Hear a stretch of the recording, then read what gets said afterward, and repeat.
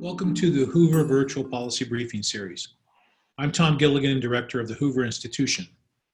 For more than a century, the Hoover Institution and world-renowned library and archives have been collecting knowledge and generating ideas that support the pursuit of freedom and endeavor to improve the human condition. We've been able to occupy an eminent place in the think tank landscape by maintaining a focus on scholarly and empirical research that asks bold questions, offers powerful solutions for policymakers, and advances ideas to improve people's lives. These briefings are just one of the many ways we're able to reach out and share some of the important work coming out of the institution. Thank you for joining us today. As a reminder, we will be taking audience questions, and I encourage you to submit yours using the Q&A button located at the bottom of your screen. Today's discussion is with Shelby Steele on race in America. Shelby is the Robert J. and Miriam E. Oster Senior Fellow at the Hoover Institution. He has been writing and talking about race in America for decades. Shelby was awarded the Bradley Prize and the National Humanities Medal. He is the author of a book entitled Shame: How America's Past Sins Have Polarized Our Country. His work on the documentary 7 Days in Bensonhurst was recognized by an Emmy Award, and he is finishing a documentary called What Killed Michael Brown. Shelby, welcome, and thanks for joining us today. Thanks for having me. Shelby, there are a number of issues I want to ask you about, but can you start by helping us to put the current civil unrest in perspective? I know that you and I, throughout our lifetimes, have witnessed racial tensions around the Civil Rights Act, around the Anti-War Act, etc.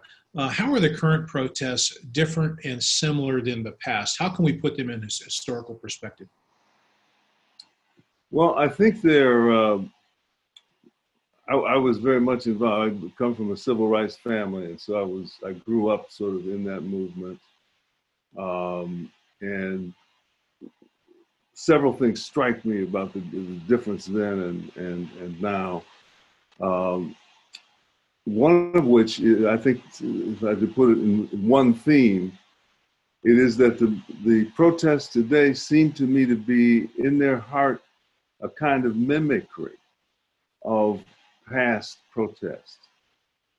They don't have issues with the kind of gravity that we had back in the 50s and the 60s when we were building up momentum toward the Civil Rights Bill of 1964 and so forth, when the Vietnam War expanded and the youth rebelled and there was a women's movement, and there were profound social movements so the protest was always attached to historical change, to self-examination. These today seem to me to have no such connection. They don't do a very good job of saying what they really want even. They sort of are quick to go to violence. We were not so quick back in those days, but today they are quick to go to violence, but again, don't do a very good job of explicating for society what it is that they really want, what sort of social changes they really want, what would they look like. They don't convince us of anything.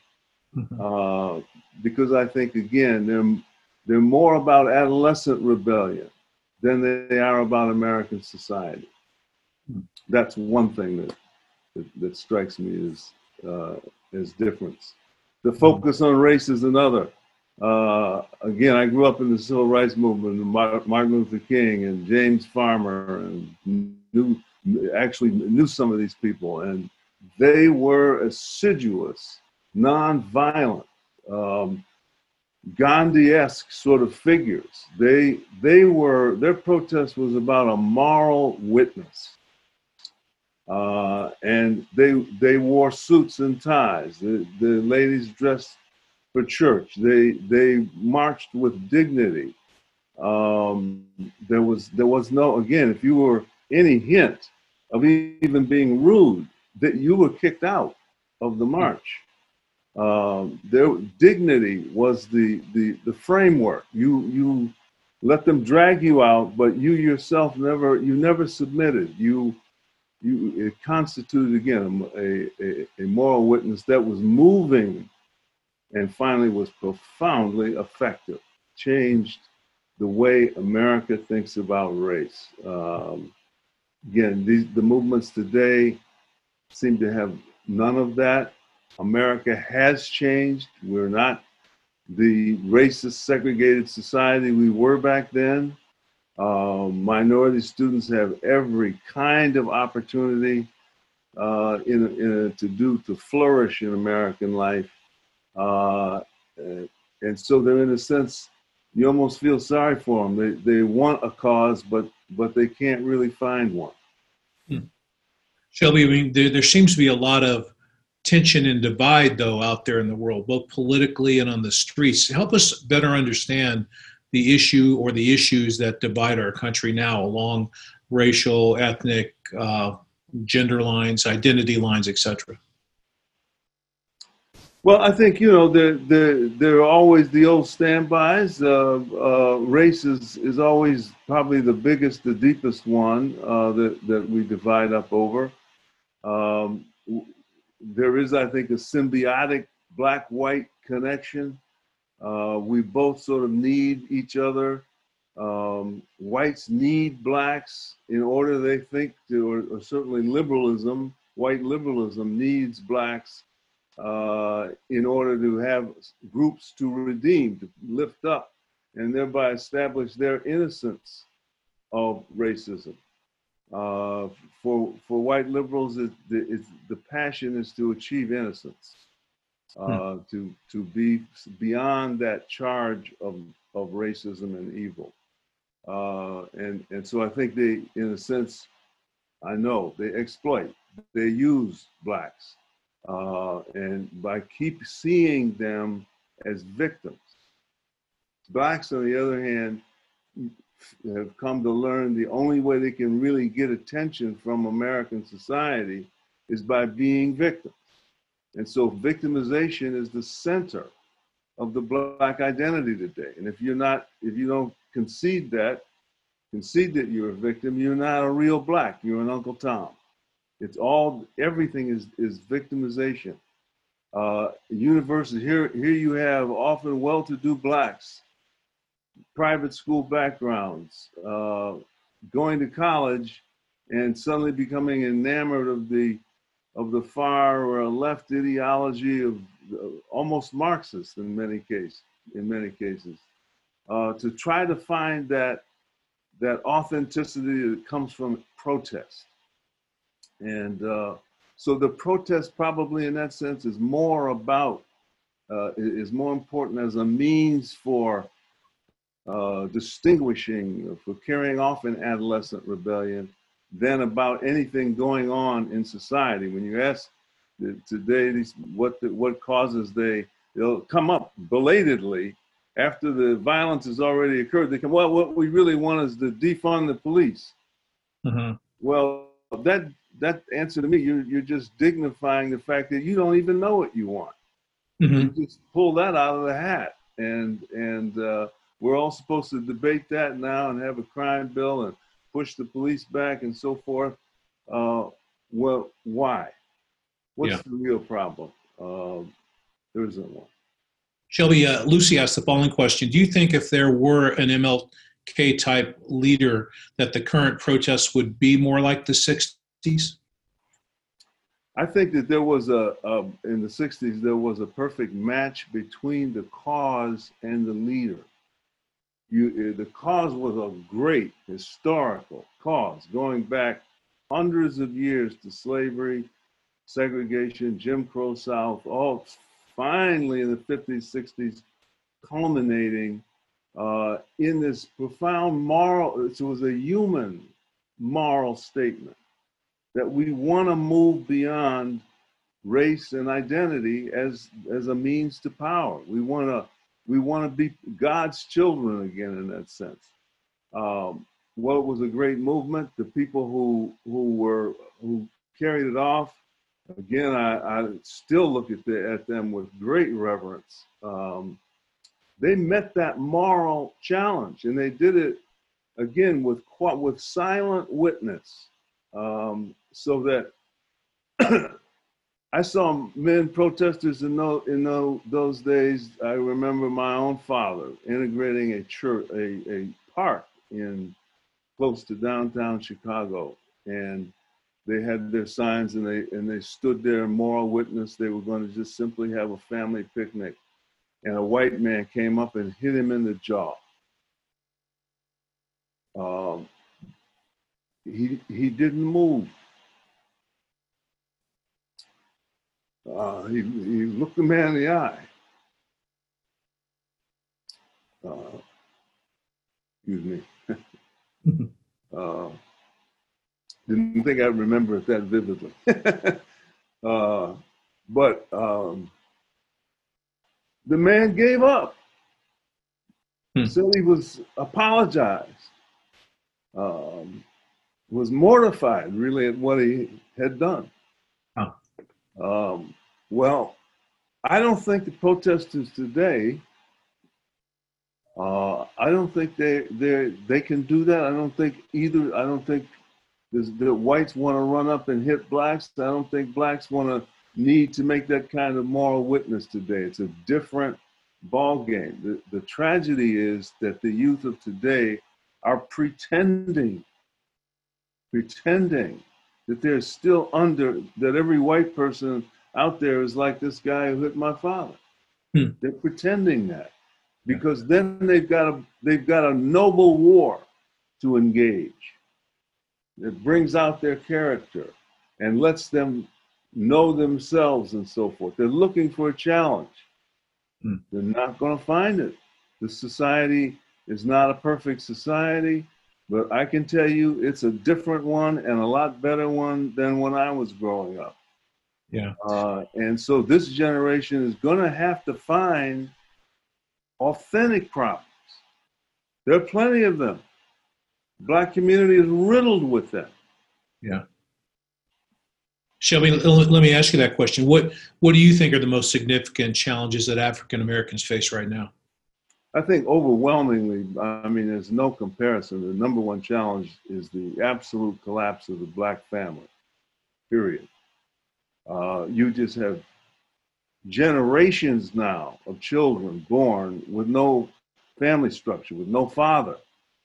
And you say what you want. We are now absolute proof of the importance of fathers in the home. You need a mother and you need a father, and when you don't have those things, it's difficult to compensate, and it puts you automatically, it handicaps you in the human competition of American life. You almost have no right to do that to somebody to bring children in the world when you're not yet able to raise them in the right way. Well, there's no magic, no tricks involved in that.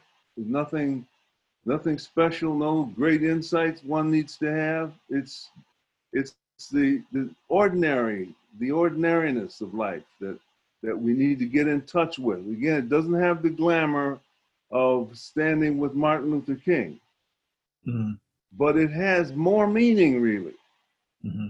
This is where you build character. This is where the race dignifies itself. My favorite quote is from Ralph Ellison that the race, what is it? The race is the gift of its individuals. Individuals take responsibility for becoming decent people, law-abiding, hardworking, so forth.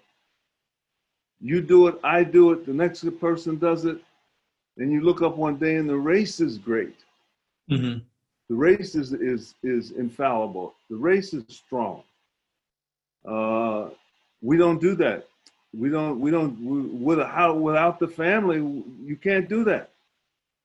So that if we as Black Americans do not address this problem, there's no hope. Let's see. If you're just joining us, I'm Tom Gilligan, and this is the Hoover Institution's virtual policy briefing with Shelby Still. Shelby,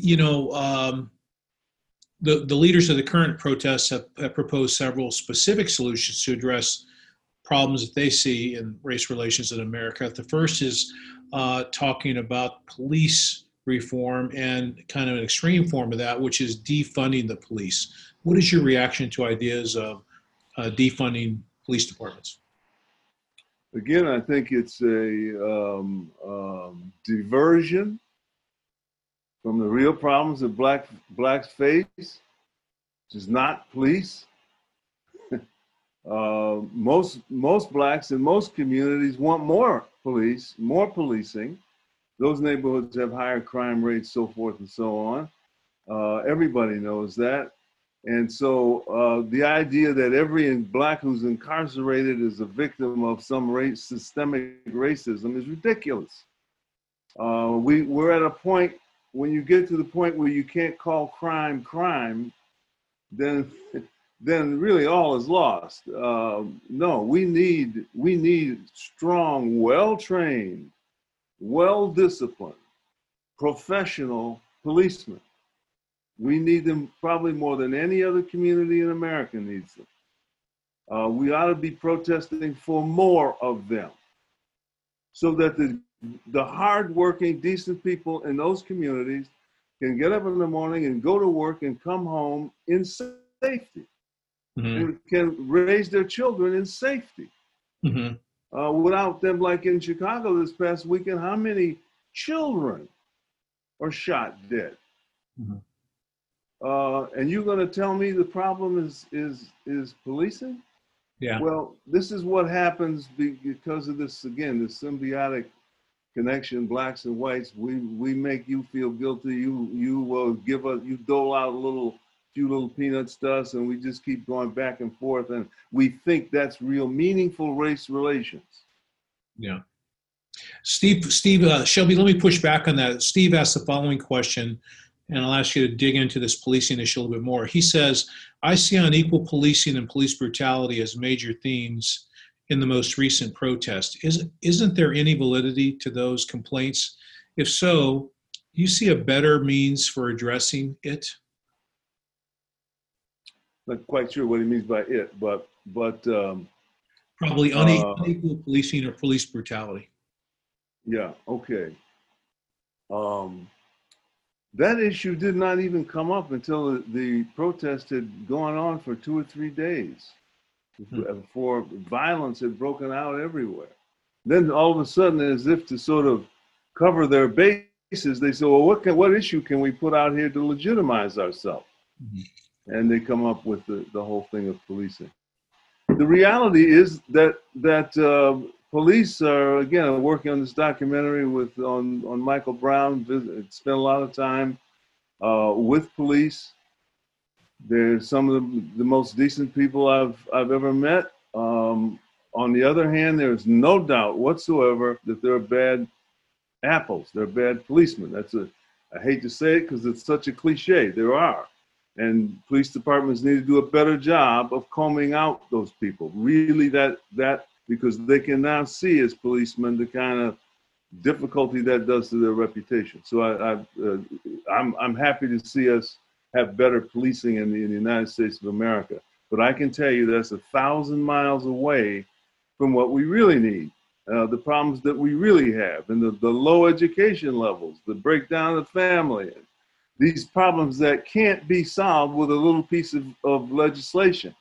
The problems we have are much more profound than that, and we've got to stop coming up with these diversionary problems that waste our time.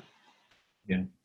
Shelby Marvin asked a question about the iconoclasm that we've seen recently. He says, across the nation and the globe, communities are reassessing historical figures such as Presidents Wilson and Jefferson. And we are seeing sports teams being renamed, for instance. Where do we draw the line?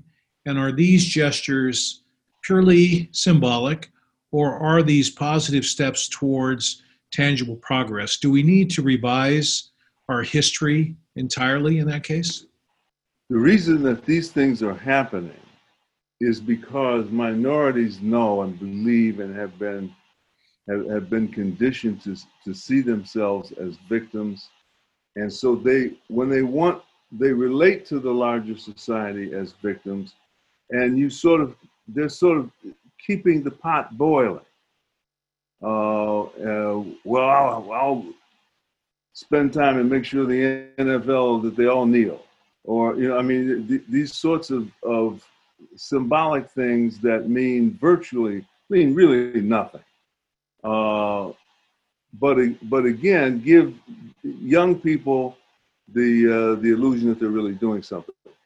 My feeling is again that the real problem here is the deepest problem here is the fact that white Americans have lost their moral confidence and will not stand up for obvious, common sense things. Obviously, kneeling or not kneeling at an NFL football game is not relevant to much of anything, let alone the sort of problems that exist in the Black community today. Yeah. But yet the owners will kowtow to these silly demands, and we'll make heroes out of these fighting this sort of what I call nothing warfare. Warfare over absolutely nothing of any significance. And the problems go on. The marriage rates stay terrible. The children are born out of wedlock. Schools are in complete collapse at this point. Public housing is pathetic, is a hotbed of crime. We go on all day, the problems here that again, there is nothing to be gained from any of these little silly debates except the knowledge that they're silly. Don't make silly something else. This is silly. Now, once we can accept that, we can again move closer to what the real problems might be and actually make some sort of progress. But we need a society with the moral confidence to say, this is silly. Okay, you don't like silly? It's stupid. It really is. There's no way. We can talk all day long. There's no way to make this meaningful. And yet the left and minorities have done a great job of preoccupying, and media picks it up, runs these little silly stories about these little silly events that have no relationship to anybody or to anything. Yeah. I think I know the answer to this question. Shelby, do you feel the same way about reparations, which have been called for, and there are several plans to put that in the works? Yeah. Well, again, we'll fight and argue over reparations because we don't want to deal with the real problems. Is a reparations going to mean that fourth-year-old Black kid is going to be able to read? You can't read by the fourth grade. The odds are pretty much against you. Is he going to be? Is going to have an impact on that? I mean, all the questions are obvious. Do whites today owe me something because of what whites in the past did? Do I owe them something? I mean, we can't make history. We can't wipe away history. You can have all the reparations you want. History will still be sitting there looking at you. Yeah. So it's silly. I always say that if they have reparations, I won't take any. My grandfather was born a slave. I'm the grandson, literally, of a slave. I will not take any reparations. I like money as well as the next person, but I won't take any. You can't buy innocence, and I can't sell innocence. We have to live today in today's world and stand up to it. That's difficult enough. Yeah. Lawrence asks, he's interested in your opinion about the Black Lives Matter manifesto, or just the ideals that underlie that political movement. Again,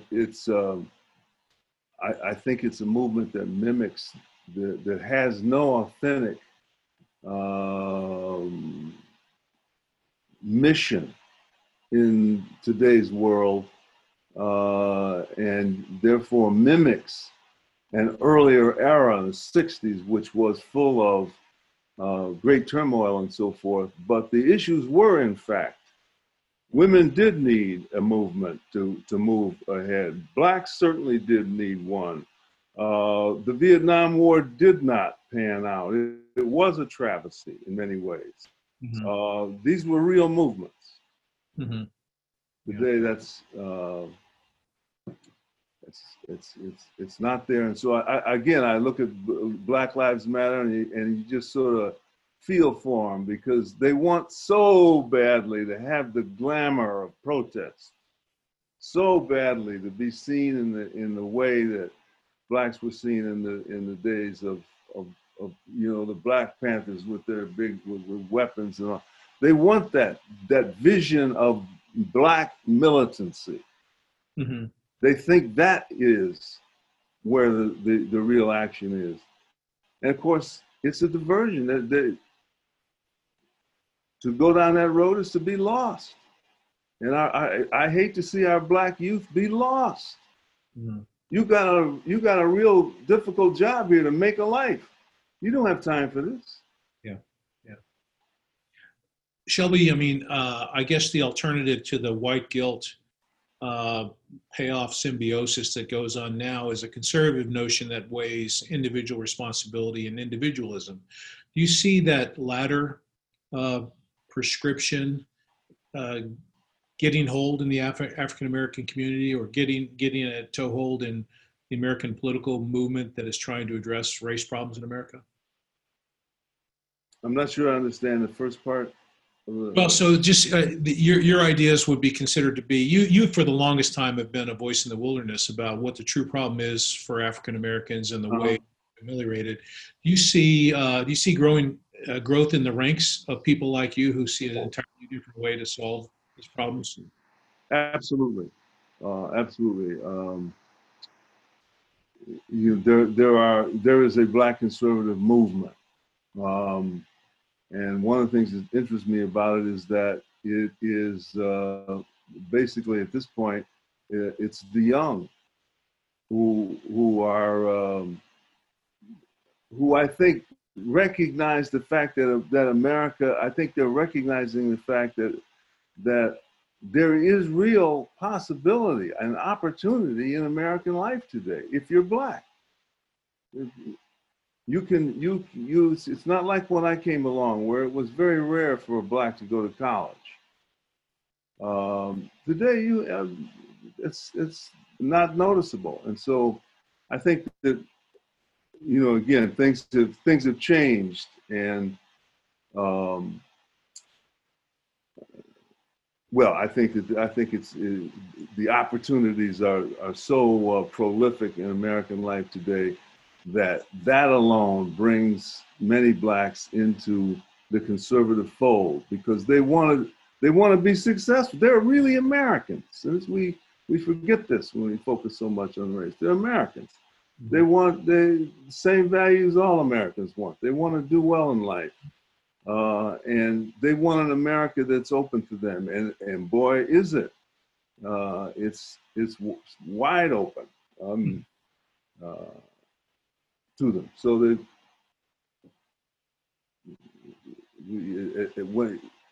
real problem we have is, what do you do when you win? Yeah. We've won. Bert asked the following question. He says, and this has to do with policy and politics. He says, African American voters vote overwhelmingly Democrat. What advice would you give the Republican Party to attract African American voters? That's a very, very good question, and I have thought about that. Continue to think about that a lot. I think conservatism, Republicans, so forth, have not, for the most part, done a good job of speaking. I think that the truth about politics and life, for that matter, is that what people want when you're asking for their vote or you're asking for something is they want witness. Do you know who I really am? Do you know what my background, what my family, my group has suffered?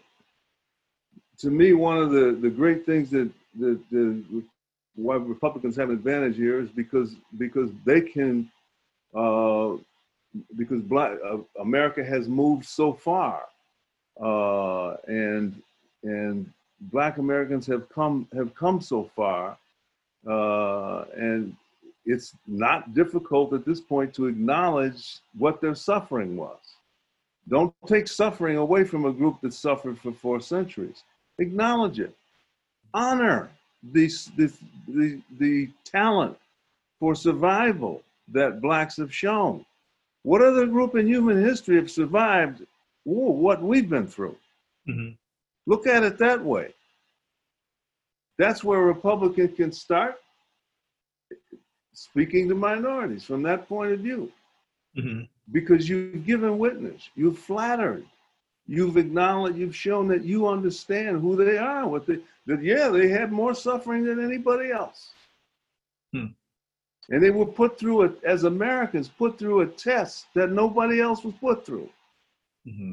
And for that, they have earned a kind of greatness.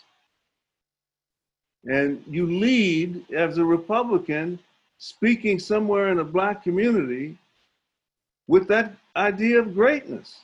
Mm-hmm. I'm talking to great people. Yeah. I'm not talking to just a bunch of crybaby losers. I'm talking to people who have truly achieved in this world greatness, transformed the moral character of Western civilization, Mm-hmm. have taken the idea of freedom past the idea of race. Black Americans. Well, now I'm ready to hear you. Yeah. Shelby, I know that you interact some with Senator Scott. He seems to be a very new and powerful voice for these issues in America now. What are your impressions about him, and could he rise up and provide the kind of moral leadership that you think is necessary to address the true problems in the African American community?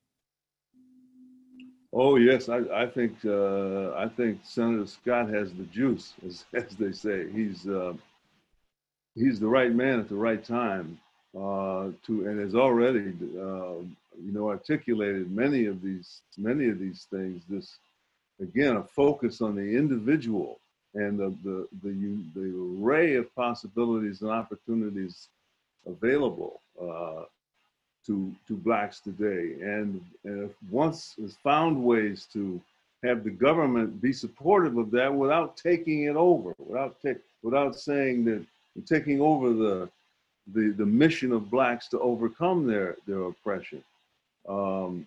He's wonderful, but again, he should not be related to as a novelty.